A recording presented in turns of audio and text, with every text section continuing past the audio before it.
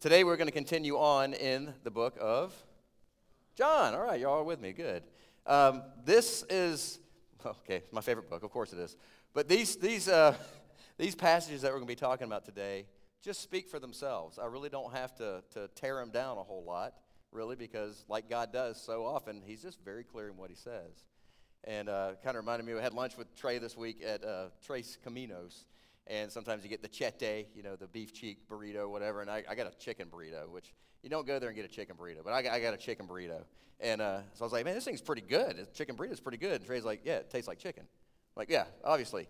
And the scripture's the same way. It's not it's just a shallow thing, but just take it at his word. Chicken tastes like chicken. God's saying what he's saying. And all we need to do is just listen to what he says.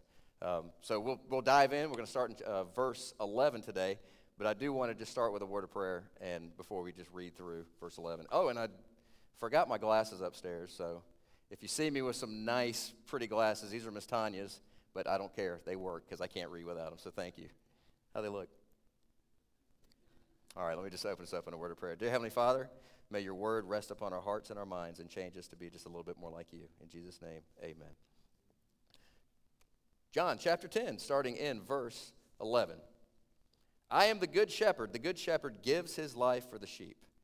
But a hireling, he who is not the shepherd, one who does not own the sheep, sees the wolf coming and leaves the sheep and flees. And the wolf catches the sheep and scatters them. The hireling flees because he is a hireling and does not care about the sheep. I am the good shepherd, and I know my sheep, and I am known by my own. As the Father knows me, even so I know the Father, and I lay down my life for the sheep. And other sheep I have which are not of this fold, them I must also bring, and they will hear my voice, and there will be one flock and one shepherd. Therefore my Father loves me because I laid down my life that I may take it again.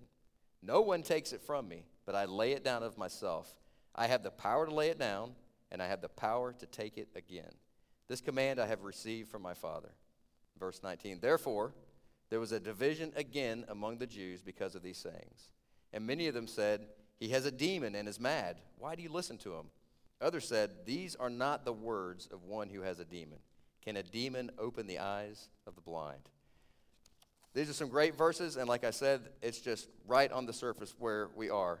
And it talks a lot about Jesus being the good shepherd, and we did mention that last week. And as sheep, he is the good shepherd of the sheep.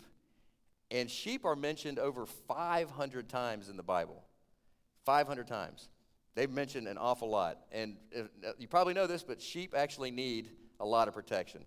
Let me just read verse 11 and 12 again and kind of dive into that just a little bit. Jesus says, I am the good shepherd, not a good shepherd, the good shepherd. The good shepherd gives his life for the sheep, but a hireling, he who is not the shepherd, one who does not own the sheep, sees the wolf coming and leaves the sheep and flees. And the wolf catches the sheep and scatters them. Sheep need protection. Sheep will get lost. Sheep will get injured. Sheep will get eaten by wolves. They'll become parched if the shepherd doesn't lead them to water. And sheep basically have no sense of self-direction or self-governance at all, really. And I was looking through some stuff on sheep online, and I found this Fox News report, January 13th, 2015 headline, 450 Turkish sheep leaped to their death. So apparently one sheep went over the edge, and then, quote from the report, then stunned Turkish shepherds who had left their herd to graze while they had breakfast watched as nearly 1,500 others followed, each leaping off the same cliff, Turkish media reported. So in the end, there was 450 dead sheep. 1,500 total jumped. The 450 that jumped first made a nice fluffy pillow for the rest of them to land on, and they lived. But all 1,500 of them, and one sheep went off, and they thought, I guess it's kind of impossible to know exactly what a sheep is thinking, but they figured that this sheep was on the edge of this 45-foot cliff and saw the other side and was like, well, we need to be over there, and just went. And like I said, sheep really need some governance. They don't self-govern very well. And so I was looking through this report, I saw there were other news outlets that reported 400 sheep had died. One of them said 50 sheep had died. One of them said 200 sheep had died. And I thought, man, that's kind of a variation in numbers. And I looked at them, and it turns out they were all separate reports of separate incidences where sheep had just gone off a cliff. And so there was one from Let's see. Daily News out of New York reported on 52 jumped from a cliff in November of 2019. BBC recorded 400 sheep fell off a cliff in Turkey in July 2005.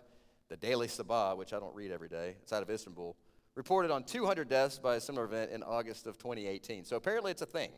You know, it doesn't maybe happen every day, but sheep need to be led. If you're a sheep and the shepherd wanders off to go get breakfast and you're left on the edge of a precipice, you might just be dumb enough to go off. That's what sheep are.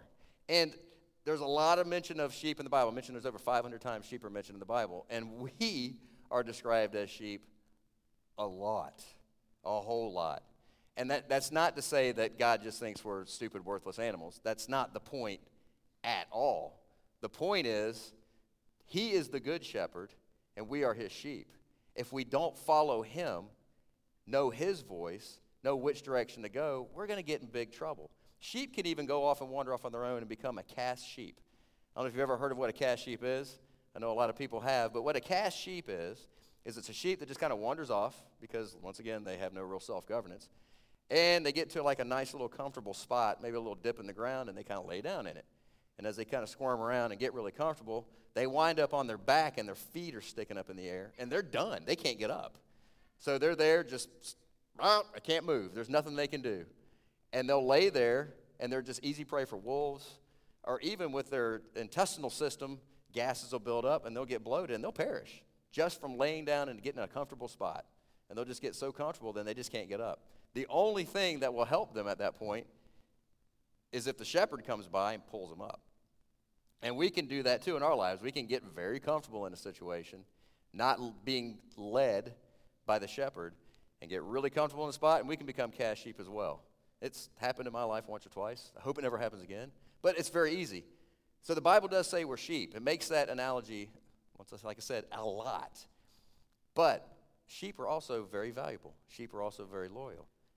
God sees us as a very valuable people. He loves us, and we'll get into that a little bit further in the scripture here, how much he does love us.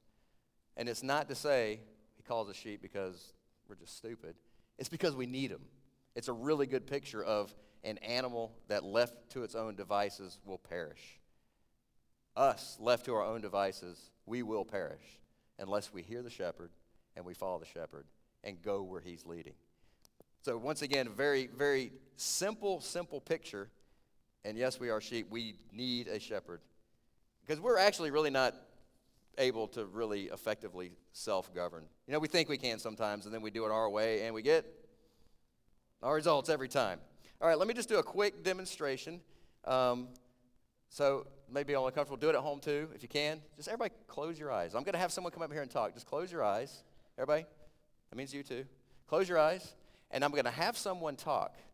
And what I want you to do with your eyes closed, I want you to see if you can recognize who this person is. And I think we have a microphone that works here. So still with your eyes closed, who is this?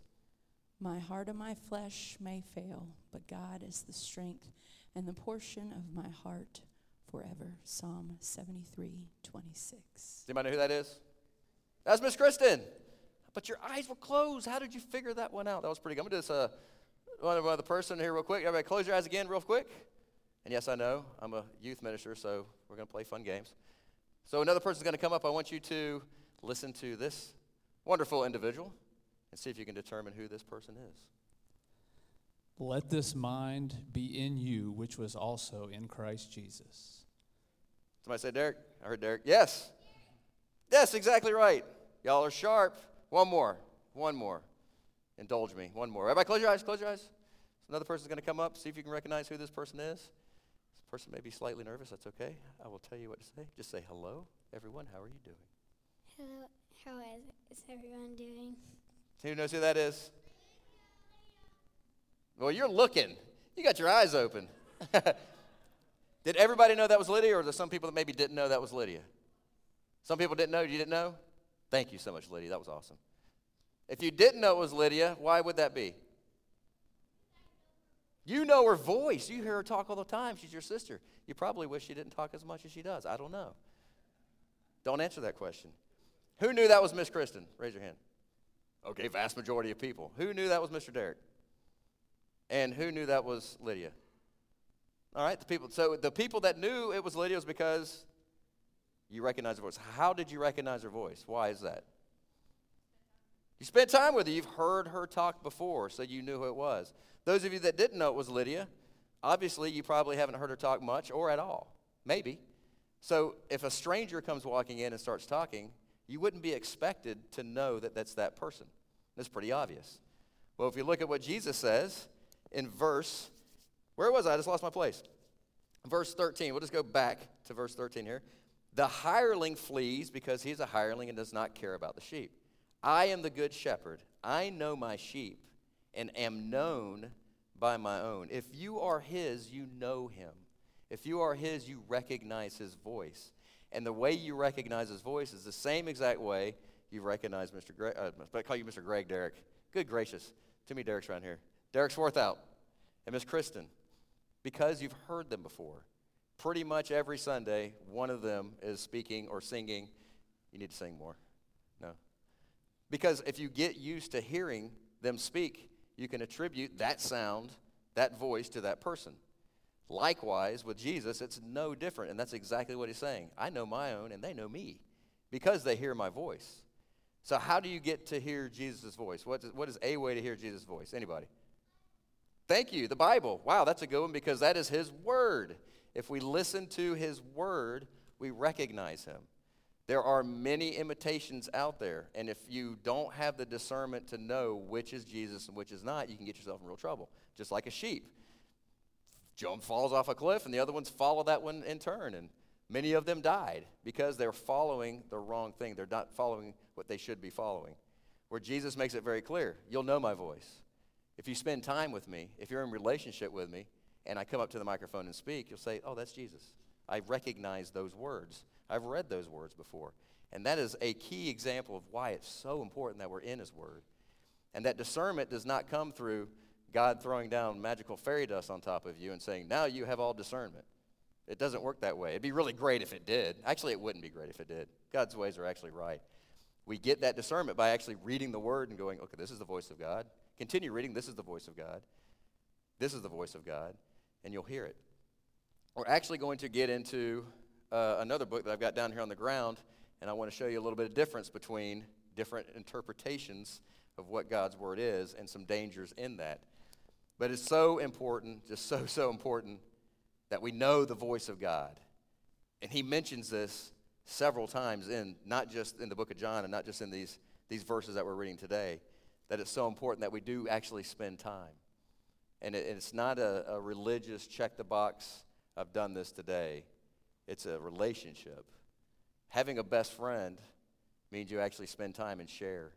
It's not that you showed up, said certain words, and then left. That's not a best friend relationship. A best friend relationship is actually spending time and communing, reading, praying, time with other believers, in fellowship with Christ. It's an incredible journey that God gave us to have this abundant life.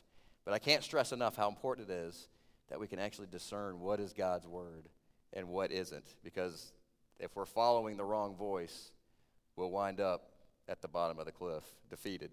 Follow the right voice. Verse 15.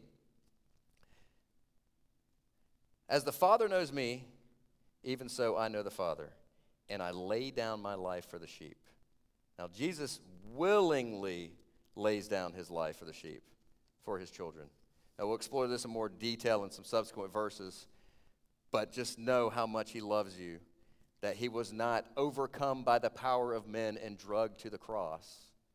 He did it on his own volition. He did it voluntarily. If you look at Romans 5:8, God demonstrates his love for us in that while we were still sinners, Christ died for us. While we were still sinners. He didn't wait for you and for me to get our lives straightened up and to make sure everything was clean and tidy because I can't approach God because my life's a mess. He didn't wait for that. He said, while you are a sinner, I died for you. Matter of fact, he died before you were even born. For you, for me. And so many people just think, my life's not really right. I'm going to work hard, my own willpower, right? My own self-governance. And I'm going to get things straightened up. And then And only then I'll have the confidence and the ability to maybe to approach God and have a relationship with God, because right now I can't because it's too dirty. It doesn't work that way. It doesn't work that way at all. God says, while you were a sinner, I died for you. Come to me as you are. Because if we waited till we were perfect to approach God, we would never approach God, because we will never be perfect. Only that peace of God that's in us, the Holy Spirit in us, becomes perfect, and we become, once we die and get our glorified bodies, new story. I'm looking forward to that one. That's going to be a great day and a great eternity. But until that time, our flesh and our spirit is at war with each other, and they're just battling each day, and we're trying and we're struggling, and that Christian life is just so impossible, and it is, but it doesn't have to be our works, it's God's works. We just rest on him. While yet we were still sinners, Christ died for us. Verse 16, and other sheep which I have which are not of this fold, them I must bring. And they will hear my voice. Once again, they will hear my voice. And there will be one flock and one shepherd. So there are other sheep, he mentions. Now, of course, he's talking to the Jews. And if you look back in chapter 7, and I forgot these verses in Catalyst this morning. I was like, where is that? Chapter 7, verse 33 to 36. If you can go there, turn with me if you want to. 7:33 to 36. The Pharisees were upset at the truth of Jesus, like they are all the time in the Bible. And the crowd was surmising then that Jesus was the Messiah. And the Pharisees were like, this is not a good thing. So they sent officials over to basically get Jesus so they could kill him. And Jesus basically, if you read that, just told them they had no power over him. And yes, he would be killed later, not now, not because you want this right now. My time hasn't come. And what was going to happen was he was going to go somewhere. He's going to go sit at the right hand of God the Father. And they would seek him, but they would not be able to find him. And in verse 35, the Jews answered to one another, and they said, where does this man intend to go that we cannot find him? Will he go where our people live scattered among the Greeks and teach the Greeks? So the heart of the Jews was that this message, the message of Jesus, is not for the Greeks. It's not for the Gentiles. So for Jesus to say, I'm going to go somewhere you can't find him, like, what, are you going to go teach this to the Greeks? Are you crazy? They could not fathom that he was God and he was going to go to heaven and be with the Father. And that really shows the heart. Now, that's not where Jesus was saying he was going to go to the Greeks right at that point in time. That was a preposterous idea to the Jews. However, as we know, any Gentiles in here? I'll raise my hand. Thank God he did take the message to the Gentiles. And the fact that he's saying there's other sheep out there, they did not fathom that would be other Gentiles. That's exactly who that is. That's us. Those are the other sheep, to bring together into one flock with one shepherd. Of course, that was prophesied in the Old Testament, yet it still remained a mystery to the Jews of that day. And if you go to Ephesians chapter 3, verses 5 through 6, we'll see that this mystery has been revealed. This mystery that the God of heaven, the God of Abraham, Isaac, and Jacob, is also the God of the Greeks, the God of the Gentiles. Yes, God is powerful enough to be the God of the entire earth. That is an awesome thing. And I'm so glad he is, because how bad would that be if we were just left out? That would be awful. But God so loved the world that he gave his only begotten Son, that whosoever believes on him shall not perish, but have everlasting life. Everyone. Ephesians chapter 3, 5 and 6. This is, which in other ages was not made known to the sons of men, as it now has been revealed by the Spirit to his holy apostles and prophets, that the Gentiles should be fellow heirs of the same body and partakers of his promise in Christ through the gospel. Also in Romans, I don't have probably time to read all this today, but write this down. Romans 11, 16 through 25. It talks about us as Gentiles being grafted into the olive tree. And olive tree is generally, it's in the Bible, a picture of the nation of Israel. We've been grafted in temporarily. It doesn't say that we've replaced the nation of Israel. It just says, hey, they've been grafted off. Their hearts have been hardened a little bit right now, and you're in. Now's the time of the Gentiles, the time of grace, right? Until that time that the rapture comes, and I'm gone. The church is gone from the church. The church is gone from the earth.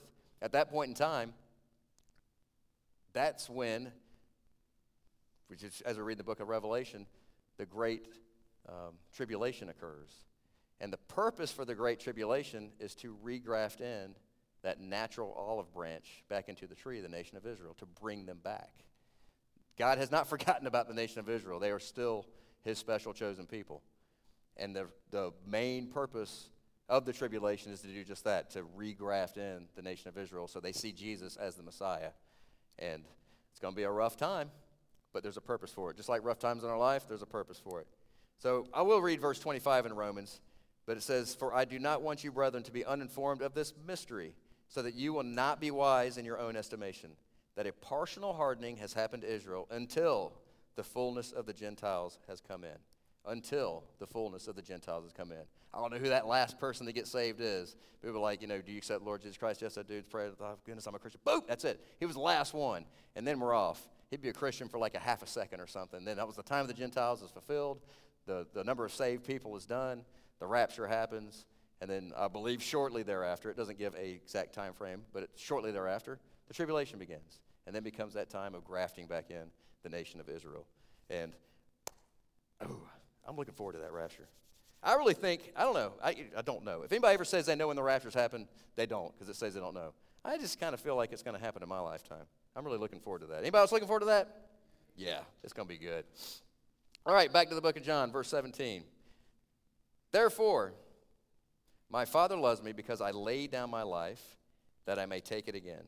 No one takes it from me, but I lay it down of myself. I have the power to lay it down, and I have the power to take it again. This command I have received from the Father." Jesus has the power to lay his life down. Those people did not drag him and gain power over Jesus to go crucify him on the cross. He had that power to go do that because he loves us so much. It was a choice of his. And he also has the power to take it back again. Jesus is the power of resurrection. He is the power of resurrection. He is God. And it's so completely obvious as we've read through this book. Seems like every page, and I haven't gone back and checked, but it seems like literally every page, Jesus says at least once, "I'm God. I am God." It might not be those quotes, but then the Jews know exactly what he's saying, and they're tearing his clothes saying, "You make yourself equal with God. You're calling yourself God." So it's a very, very, very, very apparent that Jesus is claiming to be deity. And I've got this book right here, and I don't do this to trash anybody, but I do this that if there's anybody listening that reads the New World Translation of the Holy Scriptures, if you are a person that says you're a Jehovah's Witness, I'm saying you're a Kingdom Hall person because you're not Jehovah's Witness. You're living a false doctrine. This is a false book written by men, inspired by the devil. And I've said it, and that's fine because it's true. The things in this, it's really close to our Bible. But you've got to have that discernment to know the difference between Jesus' word, Jesus' voice, and the voice of Satan sometimes. And I want to go through some verses here because in this verse, it's completely apparent that Jesus says, "I have the power of resurrection. I am resurrection. I am life. I am God." And those big "I am" statements, of which there's 7 big ones in the book of John, that's a hearkening back to the Old Testament when Moses said, what do I call them? What do I tell them that you are? What's your name? He's like, "I am. I am that I am." It's a big word, and the Jews knew exactly what he was saying. Kingdom Hall worshipers do not believe in the Trinity. They think that the Holy Spirit is a force of the Father, not a person, not God. They believe Jesus Christ is a created being that is not God. And so they've twisted some words in this book. John 1:1, for example, "In the beginning was the Word, and the Word was with God, and the Word was a little g God," speaking of Jesus. Further in chapter 10, right around verse 33, Jesus is told by the Pharisees, "Hey, you're claiming to be God, big G God." They change it to a little g God because I think he's the archangel Michael created. But if this was written by God, there would be no errors in it. If God penned this and put it in the hands of men, I'm sure God was powerful enough, and he is, to make sure we had the correct word. And some people have a problem with the Bible because it's like, it's been written over 3,500 years by a bunch of men and blah, blah, blah, blah, blah, so it's not the Word of God. Well, stop and think.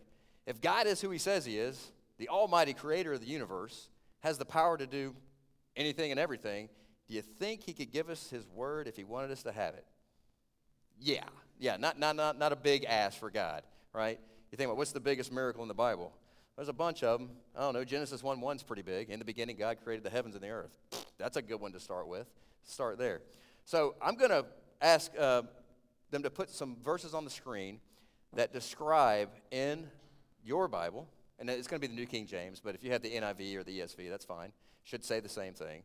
That who was it that resurrected Jesus Christ?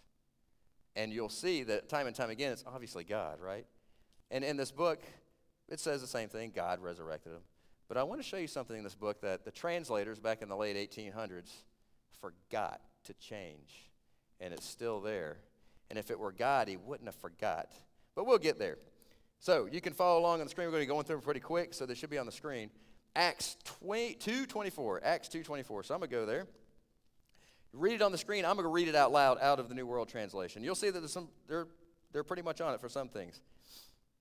Men of Israel, hear these words. Jesus, the Nazarene, a man publicly shown by God to you through powerful works and portents and signs that God did through him in your midst, just as you yourselves know. This man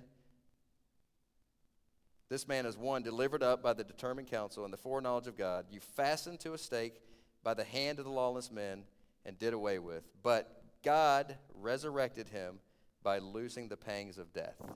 That was in 24, excuse me. God resurrected him. So who, according to this book, said resurrected Jesus? God. Okay, we're tracking. All right, let's go to Acts 5:30. I think it should be on the board. Acts 5:30. Out of the New World Translation. The God of our forefathers raised up Jesus. I don't need to read anymore. The God of our forefathers raised up Jesus. So far, okay, we're tracking. It's pretty good. So let's go on to chapter 10 of Acts and verse, got my little dog ear on there, 40. Of course, once again, talking about Jesus Christ. God raised this one up on the third day and granted him to become manifest. Okay, him God raised up, God raised up. This book says God raised Jesus Christ. Next one, 1 Corinthians 6:14. There's a lot more. We're going to go through a few of them. There's a ton more in here. 1 Corinthians 6:14. But God both raised up the Lord and will raise us up out of death through his power. So who raised Jesus?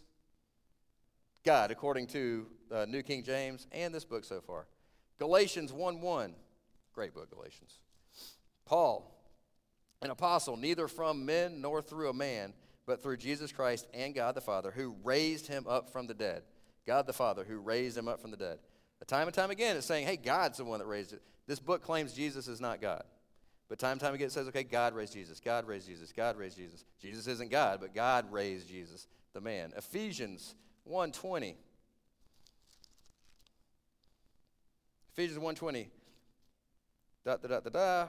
With which he has operated in the case of the Christ when he raised him up from the dead and seated him at the right hand of the heavenly places. The he being God because it's at the right hand of the heavenly places. Very, very obvious in that case right there. Now, John 10:18. John 10:18 in the New World Translation, I read this as they kind of messed up and then forgot it, but there's another one that's just a real zinger. So I'm going to go to John. Actually, let's just go over to John 2:18. John 2:18. John 2:18 is very, very clear. So much, you know how the Bible sometimes it'll say something, and you'll read it and go, okay, what does that mean? And then the Bible says, oh yeah, by the way, that last verse means this. Well, that's one of those ones in John 2:18. It explains itself, makes it to where there's no question at all what Jesus was saying. So let me read out of the New World Translation. This is an oopsie. The translators kind of forgot this one. If this was written by God and God was not Jesus, this would not be here. But here it is. They don't bring this up to them. They don't like this verse, but it's in their Bible. Okay, John 2:18. This is when Jesus is talking to the Jews, and therefore in answer the Jews said to him, what sign have you to show us since you are doing these things? In answer, Jesus said to them, break down this temple, and in 3 days I will raise it up.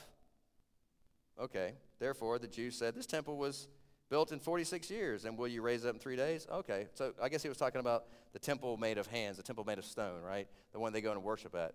No, it goes on to clarify, just like our Bible does. But he was talking about the temple of his body.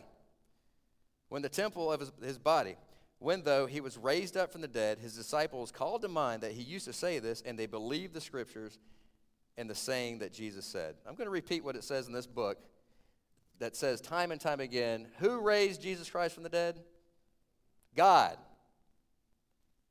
And in verse 19, in answer to them, Jesus said to them, break down this temple, and in 3 days I will raise it up. This book is trash.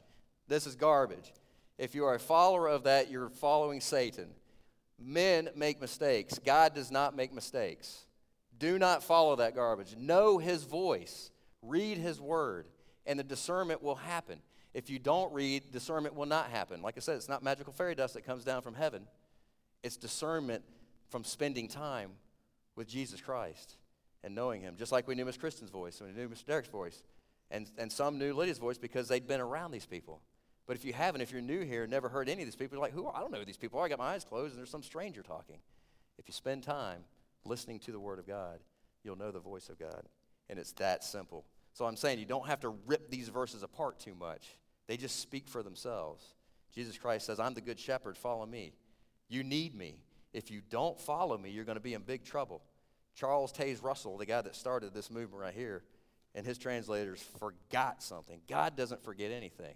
They made an oopsie. It totally disproves the whole thing. If you say that's God's word, but there's that mistake. I mean, I've read through this word right here and thought, whoa, there's a contradiction. And then I studied it and thought, oh, wow, that's a really cool truth of God. It's not a contradiction at all. I was wrong. There's some really, really great examples of that.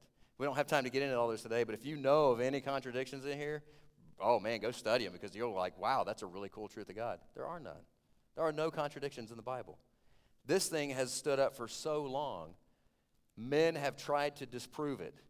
And time again, it doesn't happen 100% of the time because we're still sheep, right? We can't self-govern very well. But there's so many people that I know of that said, this is garbage.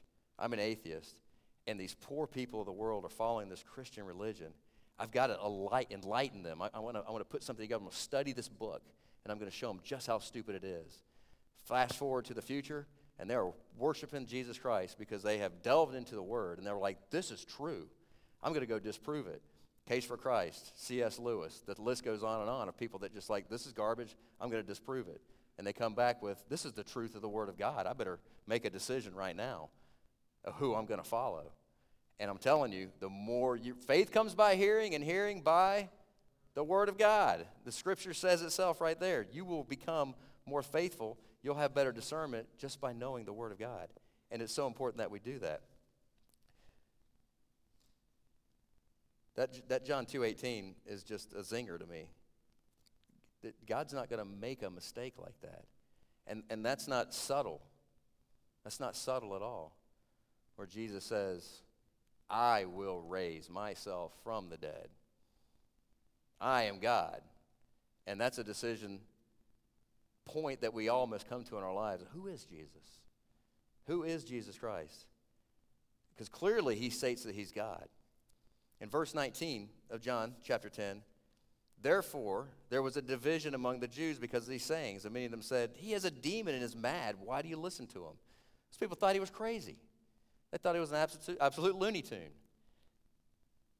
They thought this man is calling himself God. There was no question that Jesus was saying, I am God. They thought he was crazy. Others said, these are not the words of one who has a demon. Can a demon open the eyes of the blind?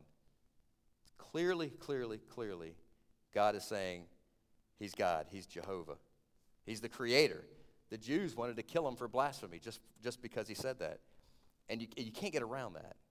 Jesus claims deity a whole lot. And who is he to you? Who is Jesus to you personally? Is he nobody? Is he a good teacher, a moral person, nut? Or is he God? Do you see that truth? C.S. Lewis, I mentioned him a moment ago. He's a former atheist who went out to prove his atheism and came back a believer and wrote this book, Mere Christianity. If you have not read it, I highly recommend it. I'm going to quote from his book, Mere Christianity, on who Jesus is and the choices he left us as to who he is. Quote from C.S. Lewis, "I am trying here to prevent anyone saying the really foolish thing that people often say about him, that is Christ. I am ready to accept Jesus as a great moral teacher, but I don't accept his claim to be God." So many people accept Jesus as a great moral teacher, but they say I don't accept his claim to be God, but he was a good man, good teacher. That is the one thing we must not say, still quoting C.S. Lewis. A man who was merely a man and said the sort of things Jesus said would not be a great moral teacher. He would either be a lunatic on the level of a man who says he's a poached egg, or else he would be the devil of hell. You must make your choice. Either this man was and is the Son of God, or else a madman or something worse. You can shut him up for a fool, you can spit on him and kill him as a demon, or you can fall at his feet and call him Lord and God. But let us not come up with any patronizing nonsense about his being a great human teacher. He has not left that open for us, and he did not intend to. It's not an option. Jesus was a good man is a non sequitur. It doesn't work. Because what good man is going to tell you, I'm God? He's either a liar, a lunatic, or the Lord. Those are your only choices. So is Jesus a liar? And I would suggest you search through history and search through the scriptures, if that's what you think, because it's a pretty important decision you have to make. Is he a lunatic on the level of a poached egg, a Looney Tune that running around thinking that he was actually God? Or is he the Lord of the universe? These are the only choices we have. That's it. There's really nothing else. Because beyond that is foolishness, quite honestly. If you have never fully accepted that Jesus is the Lord of the universe, what an excellent day to do that. I mean, tomorrow's not as good as today, because things happen and we might not make it till tomorrow. And if you plan on doing it later, that's not how it works. Romans 5:8, while we were still sinners, Christ died for us. Today is the day of salvation. Today is the day that you look to Jesus and say, wow, I can't do this Christian thing. I'm not perfect. God's absolutely 100% perfect. We can't even really grasp that. I mean, we can say it and we can kind of think we understand it, but perfection.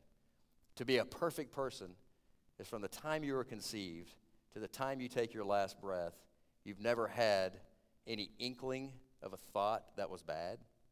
You've never had or taken an opportunity to do anything wrong, ever.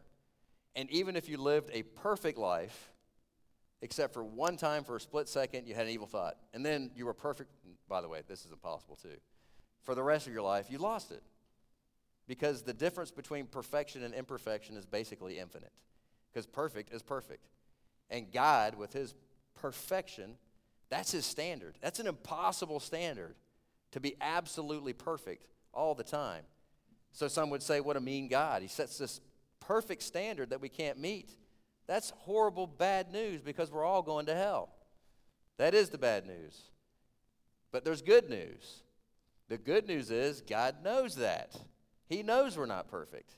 So he lays down his life as a sacrifice for our sins, so that if we trust in him, we're saved. Because when God looks at me right now, he doesn't see my sin. He sees the righteousness of Jesus Christ, because Jesus Christ has clothed me with his righteousness. I don't deserve that. I absolutely don't deserve that. I'm a wretch. I'm a person that tries to make my way through this life, and there's times I'm like, this Christian thing, I've got to do this, and I've got to do this, and I've got to do this, and it's so hard. And I'm not good enough, and I can't, exactly right. Stop it. Okay. Jesus Christ is perfect, and he clothes me with his righteousness. Okay. All right. There you go. Well, thank you, and I'm going to really try to do better. You know, I still try to have willpower and do the right thing. I mean, I'm not saying just go sin a whole bunch because you're forgiven. Romans 6:1, God forbid. But trusting in Christ, knowing that he was the propitiation, big word, propitiation for our sins, that he was a substitute for us. The fact that we can just look to Jesus and say, thank you, I am a sinner. I do not meet your standard, and you knew that and loved me so much that you willingly, for the joy, it says in Hebrews, for the joy you went to the cross. For the joy? Yes, because he loves us that much. Those sheep of his, those sheep that get into so much trouble when we wander off on our own, those sheep that you could say are just, well, look at those silly sheep going off a cliff. And then you think about your own life and think, oh yeah, I'm kind of like that too. But how valuable are those sheep that the Good Shepherd lays down his life? And if you have never accepted Jesus Christ in your life, even if it's a life that you've lived of going to church every Sunday, if you've never just laid it down and said, you know what, I can't do it, I'm done, Jesus, you take it. All my burdens, they're yours. All my sins, they're yours. Because I want to live for you and trust you with my life. If I were to die for your sins, I would be dead and you would still be sinful. I do not have resurrection power except for the Holy Spirit that's in me. I have that power. Remember, who's in me right now is greater than he who's in the world. But me, my flesh, no. Fail, fail, fail, fail, fail. And then a fail again. Clothed by the righteousness of Jesus Christ, victory. Victory, victory, victory, victory. And I wish that for everyone. So if you've never given your heart and life to Jesus Christ, today is the day to do that. And it's as simple as realizing your sin, realizing that you don't meet the standard, realizing that Jesus Christ does. He's God. He laid down his life for you so that you could be with him forever. Trusting in him in that and just saying, you're my Lord. There's a Lord and a Savior, and that's Jesus Christ. Being Savior is great, but he's also your Lord. And as a king, as your Lord, you've got to obey him. You've got to try to obey him. And that's that part sometimes it's really hard, but guess what? You will fail. I will fail. But then you 1 John 1:9 it. So I'm sorry about that one. Get up, let's do it again. And he is with you always until the ends of the age. Jesus Christ is with you as the Good Shepherd leading us on. Sometimes it's hard, sometimes it's easy. But if you're heading in the right direction, that's the direction you need to go. And I'd strive to be the type of person that Paul said he was in Corinthians. And he didn't say it conceitedly. He said, follow me, get in line behind me, because I'm following Christ. Christ is now at the right hand of the Father, so I'm trying to do what he's telling me to do. And if you get in behind me, we might go right and left a little bit, but we're heading in the same direction, and we're heading towards Christ. But look to Christ, know his voice, read his word, spend time in prayer, spend time in Christian community. And I'll tell you, it's a very abundant life. Pray with me, please. Dear Heavenly Father, Lord, we just thank you so much for everyone here. Lord, we thank you for people that you've created in this congregation, in this town, in this state, in this nation, all across the world, Lord, that some of them will choose you and some of them won't. But Father, we just pray today that your Spirit goes out and convicts our hearts of our sin and leads us right to you. As we look at the law and say, I can't do this. It's our taskmaster. I'm just not able. But I don't have to because you've already defeated death. And Lord, I trust you. I trust that you died for my sins. I trust that you were dead and that you were dead and buried for 3 days, and then you rose from the grave because you are resurrection power, defeating death, showing us that you are God and that you do have the will and the power to hold our souls forever. And Lord, I pray that if anyone has never done that, just never laid down their life, that today is the day that they pray that prayer and mean it in their heart. And Lord, I pray that you just fill them with the Holy Spirit, because I know you will, because it says you will in your word, and just lead them and give them that desire to get into your word and hear your voice and follow you all of our days. Lord, we love you and we praise you. We pray these things in the name of Jesus Christ. Amen.